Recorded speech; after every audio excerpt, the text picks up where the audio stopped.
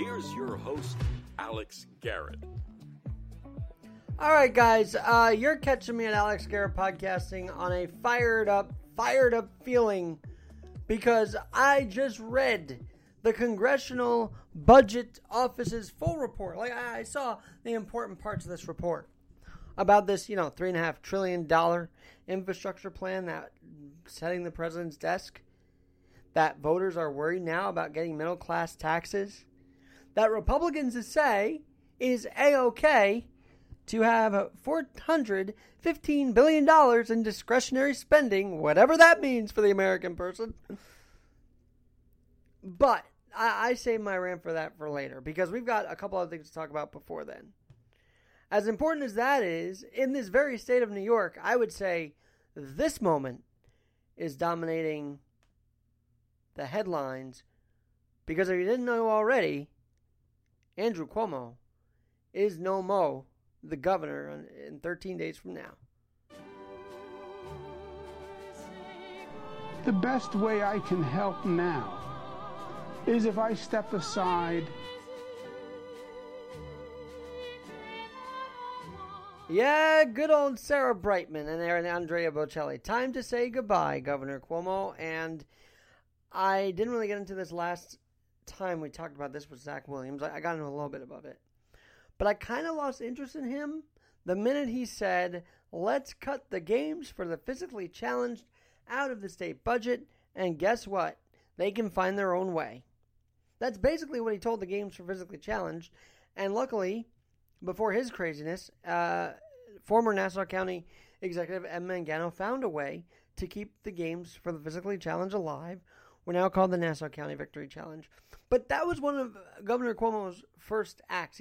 He's not former yet, by the way, because he's got 13 days till he's officially done. But you wonder what led to this resignation. I think it was Melissa DeRosa resigning, his treasured secretary and hench person, I think you'd say. I mean, she was out there telling Democrats, we kind of fudged the numbers, thinking no one would know that they said that about the nursing home death. And by the way, let me set the record straight on this.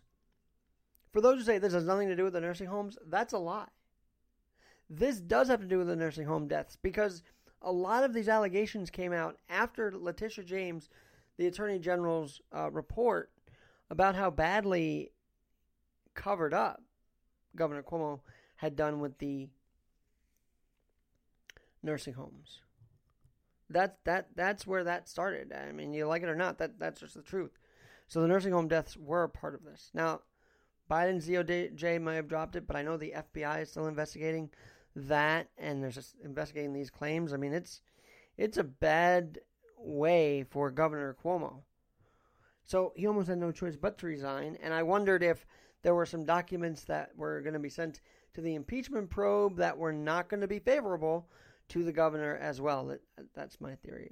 But personally, I took that axing of the games physically challenged as the first salvo Governor Cuomo did when he was in office. And I never forgave him for that. I didn't forgive him for locking down businesses when it was nice and sunny out and people needed to be outside. I won't forgive him for that. I won't forgive him for the sexual harassment. And there's so much other stuff I wouldn't forgive him for. And pretty soon he won't be a headache in the Empire State. And maybe, just maybe, we can clean up Albany. Maybe Cuomo, and by the way, I had called.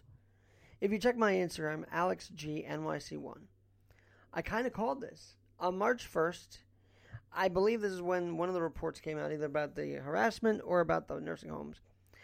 I said, imagine if Cuomo has to resign. March 1st, 2021. It's on record. I ought to buy a lottery ticket after that one. But I just couldn't believe how swift it was that he resigned. But he's resigned. We'll be taking leave of office on about 14 days from yesterday. So that's going to be 25th of August. Lieutenant Governor Kathy Hochul steps in. And maybe this is the stepping in of a cleaner Albany. By the way, it poured yesterday. It poured in Manhattan, and I'm like, man, if God's not washing away the years of Andrew Cuomo right now, I don't know what this is about. But it was meant to pour, to wash us from this stain that was the Governor Cuomo governorship. And I do believe his father, former Governor Mario Cuomo, would be devastated, and probably is devastated watching from above. As is his mother, Matilda, probably very devastated about what's going on with her son. You know, she even told her son, and Cuomo admits this, that she didn't understand why she couldn't see her son for Thanksgiving. And that to me was a sign like, yeah, Governor Cuomo, it's not because you're doing the right thing, it's because she just doesn't get why you don't want to see her on Thanksgiving. Even if it wasn't a pandemic, you could do it safely. For goodness sake, you went to Georgia, okay? You went to Georgia, you went to other places while telling everybody in New York to stay where they are. Let's not forget that either. But you couldn't go see your mother for Thanksgiving? Oh, and you were going to jet out and do something else? Or you were actually going to have her fly or something like that to where people were reacting? That's why you backtracked? All of this was fumbled, Governor Cuomo. Whether you like to hear that or not, this was coming. It would be on the sexual harassment because that's sort of the times we live in. But at the end of the day, I know that the nursing home scandal was a catalyst for this. You can't make $5 million on a book while covering up nursing home deaths, real deaths, and think you're going to get away with that. You can't be stiff-arming, an assemblyman from Queens here, Ron Kim, and think you're going to get away with stuff like that. You totally had this coming, Governor Cuomo. And I will say that all the time till you actually leave office. You had this coming. Whether you and your fan base or whatever didn't see it coming, you had it coming. You had it coming. And I hope what's coming next for the beautiful state of New York, is that return to beauty. That return to, let's have civility. Let's have businesses open. Let's run this state the way it's supposed to be run, responsibly. That's all I'm asking for. And that's all Governor Cuomo could not deliver on. All we asked was for responsible leadership on this. And all we got were cover-ups, gropings, and an attorney general that found her voice against the most powerful man in America at one point, Governor Andrew Cuomo. And I am very intrigued that Letitia James did speak up against him with this report. And the chips are going to fall where they may the rest of the way for him. But for now, God bless it. God bless the way the universe is working right now.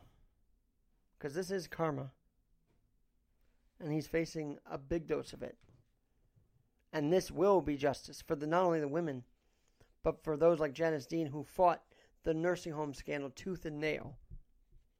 And other families devastated that their family members in the nursing home lost their lives as this guy's on a book tour. There is a justice in this.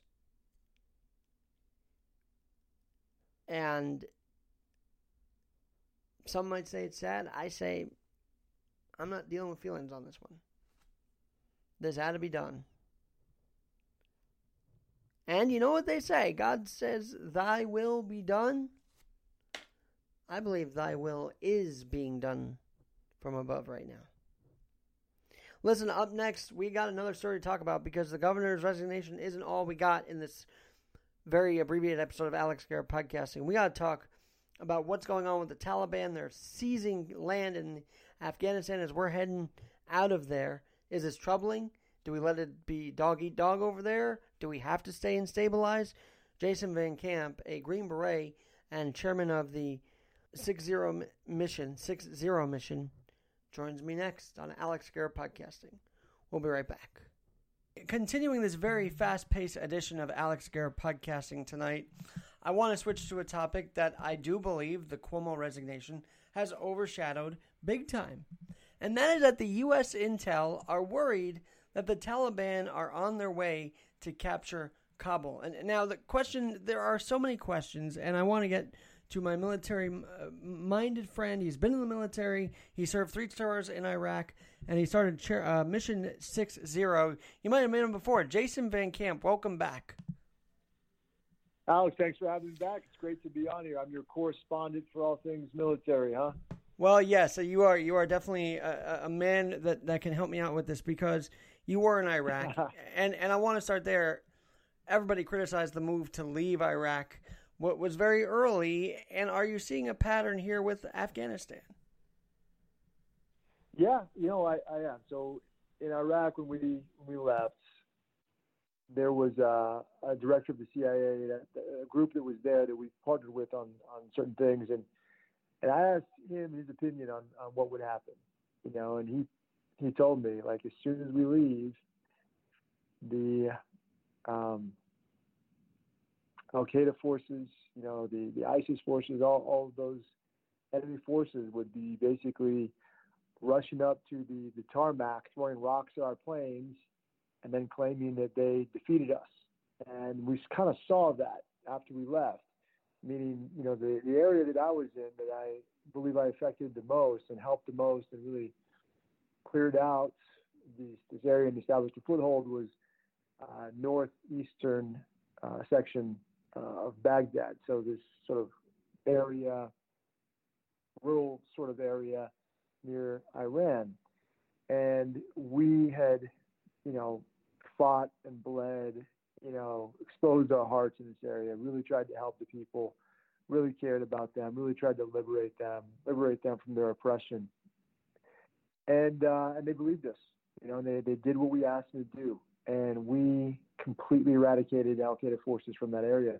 Now, when we left, ISIS had begun to establish, an organization, and then they came in right to the location that we just left with their vehicles and their weapons and their Sharia law, and they overran everything that we had established. And it was really disheartening to see that on the news. I mean, we're watching Fox News and CNN, seeing these enemy forces rolling down the roads that we had once patrolled and secured.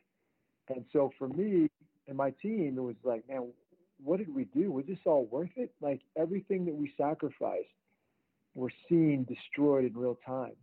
And it was a tremendous gut punch. Now, since that time, the Iraqi forces, we were able to, recapture and kind of re-solidify those locations, which is, huge for us. And we're seeing the same thing in Afghanistan right now. We made a pact to withdraw by September 11th. And now we've moved that up to August 31st. Okay, great. All military operations against the Taliban will cease. That's the goal. And all the NATO troops also are going to have withdrawn by that time as well.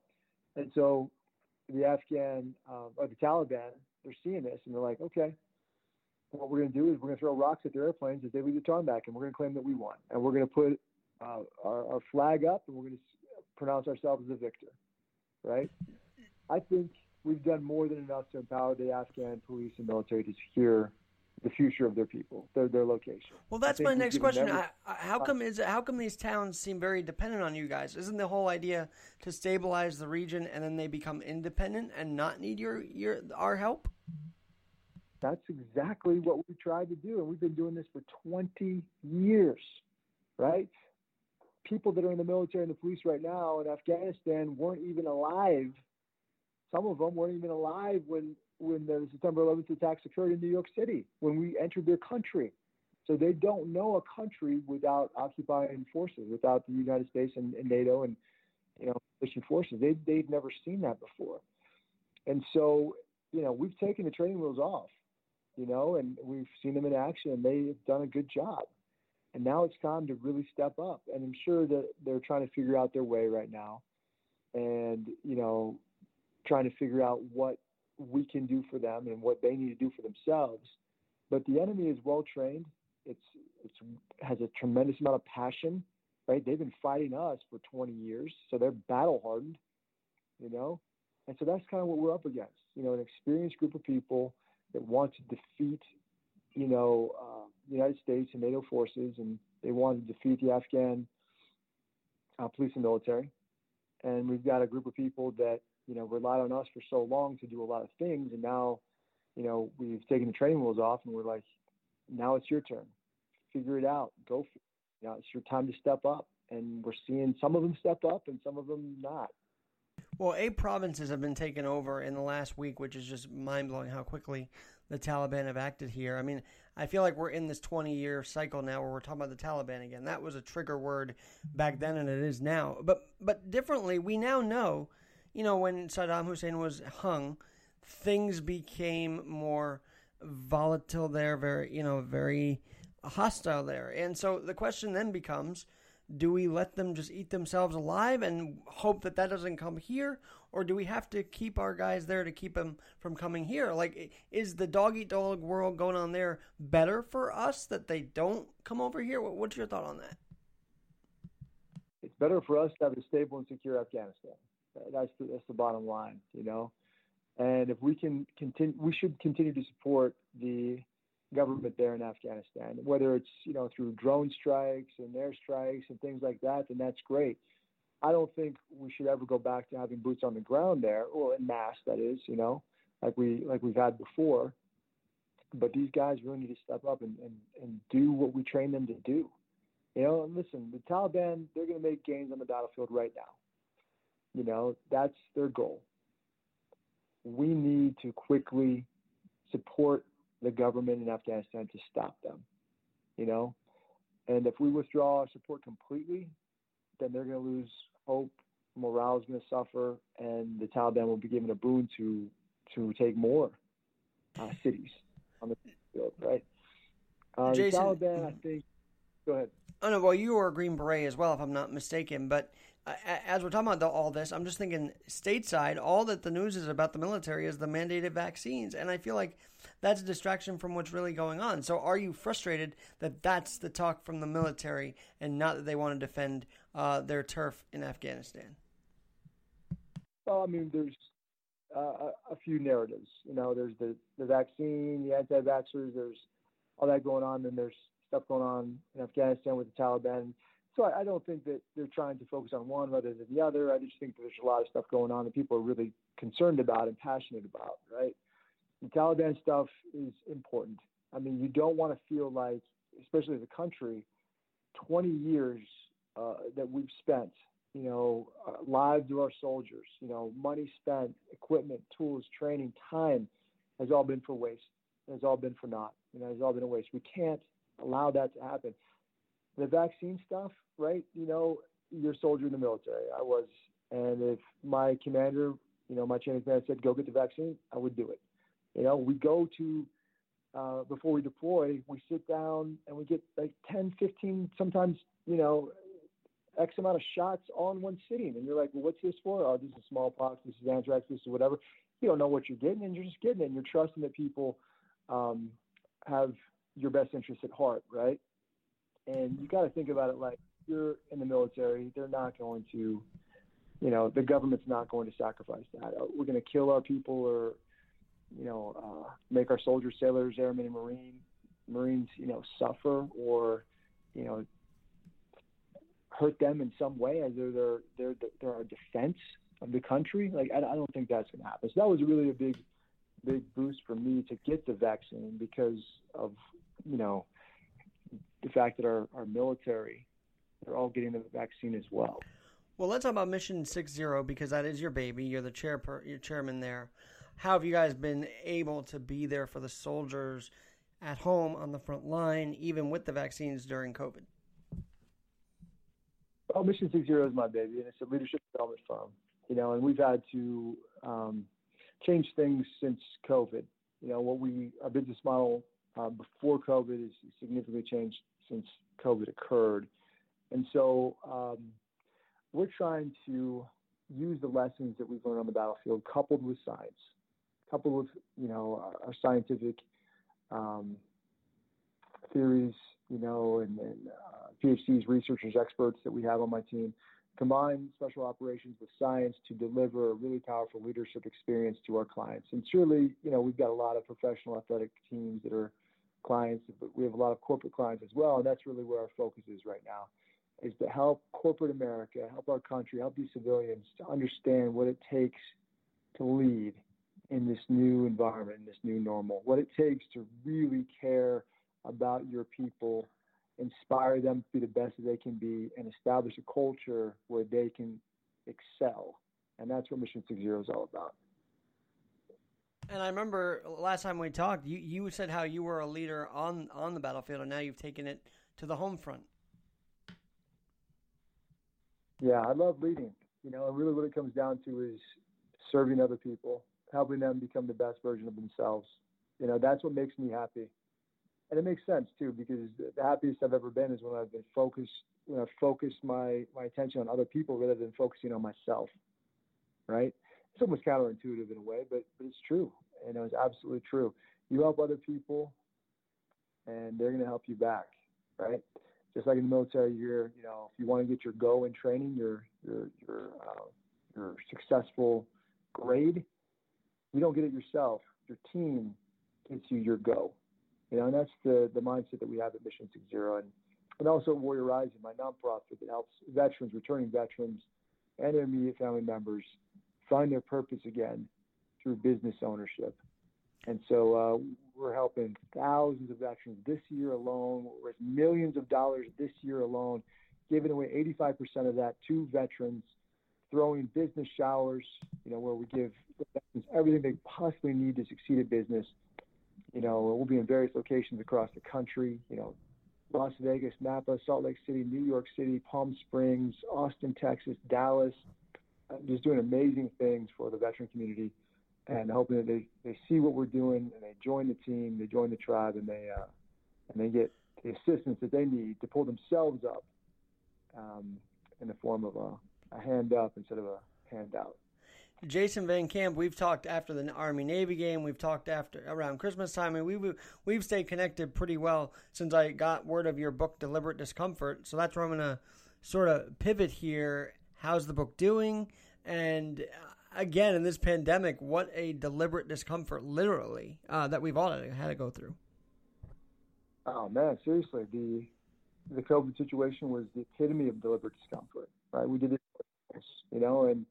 and it's all about getting comfortable being uncomfortable, choosing hard things before hard things choose you, because it's going to come either way, whether you like it or not, whether you want to believe it or not, it's coming. You might as well be proactive about it, prepare for it. And that's what you do every day, man.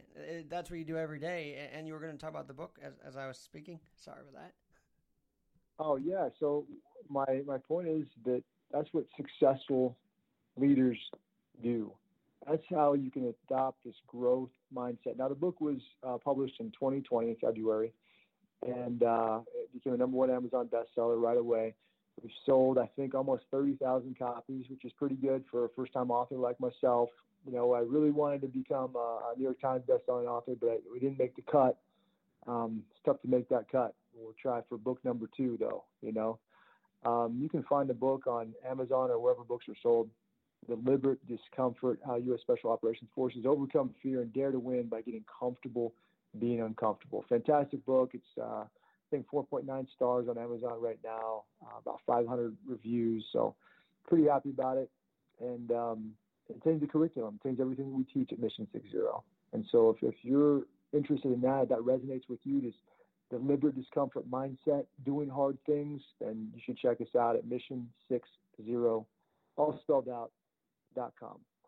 Mission60.com, mission60.com. Jason Van Camp, always love having you on, and let's stay in touch. Let's not lose touch as we go through the next few months here. So always love having you, sir. Oh, absolutely. Thanks for having me on the show. Hopefully it was value add, and best wishes to you and your audience. Thank you so much. That was Jason Van Camp, author of Deliberate Discomfort, chairman of chairman of Mission 60. And back here on Alex Garrett Podcasting, let's talk about something that also really didn't get a lot of news over the last few days, and quite frankly, I've not been really interested in talking about this because I thought it wasn't really happening in the sense of like, no way that no prices are going to go skyrocketing through the roof under Biden. That can't happen. Well, today, news came out that we have lost value in the dollar. This is very, very concerning to me because, we just are passing this this trillions of dollars infrastructure bill. We're still seeing stimulus checks being doled out. And on top of it all, we're seeing inflation play a role. In fact, it was shown that we have inflated about 5%. 5%. Because supply chain disruptions by the pandemic have now worked their way through the economy. And hopefully, as Fed officials are saying, that this could be a temporary setback. I pray that's the case. But it's always concerning when you see that we've lost value on our dollar. And I'll give you a little more. The Congressional Budget Office, that good old budget office everybody talked about when healthcare was about to be passed. Oh, what's the cost going to be for the average American? And that got highlighted because it was Trump's administration, and it got highlighted because it was eradicating Obamacare, which, of course, people clung to because they believed in it. Anyway, what would the AHCA, American Healthcare Act, do? That was the congressional budget's job to tell us. And everybody would react to that CBO report.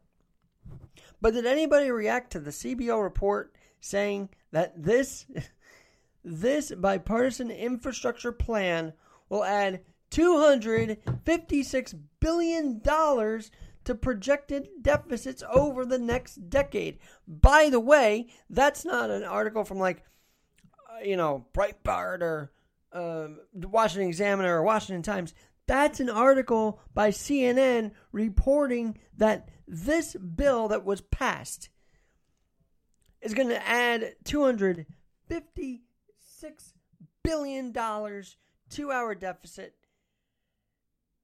And that is down a road of chaos. This is a path of chaos. And I don't know what the reverse is, because I think it was going to be $3.5 trillion now or something that they're passing. I mean, we can say, oh, great, both sides agree, bipartisan, but why would both sides agree to something that will screw the American taxpaying person? By the way, that's why this podcast exists. Because I saw there were things going on that the millennial and people my age didn't even really care about. Like this story of inflation really happening. That our dollar has lost value over the last couple months. That should scare people. But it should scare people even more that our elected leaders are A-OK with signing on to a deal that the CBO clearly says will add $256 billion to our deficit. We would decrease direct spending by $110 billion. Increase revenues by $50 billion. And whatever this means, increase discretionary spending by $415 billion.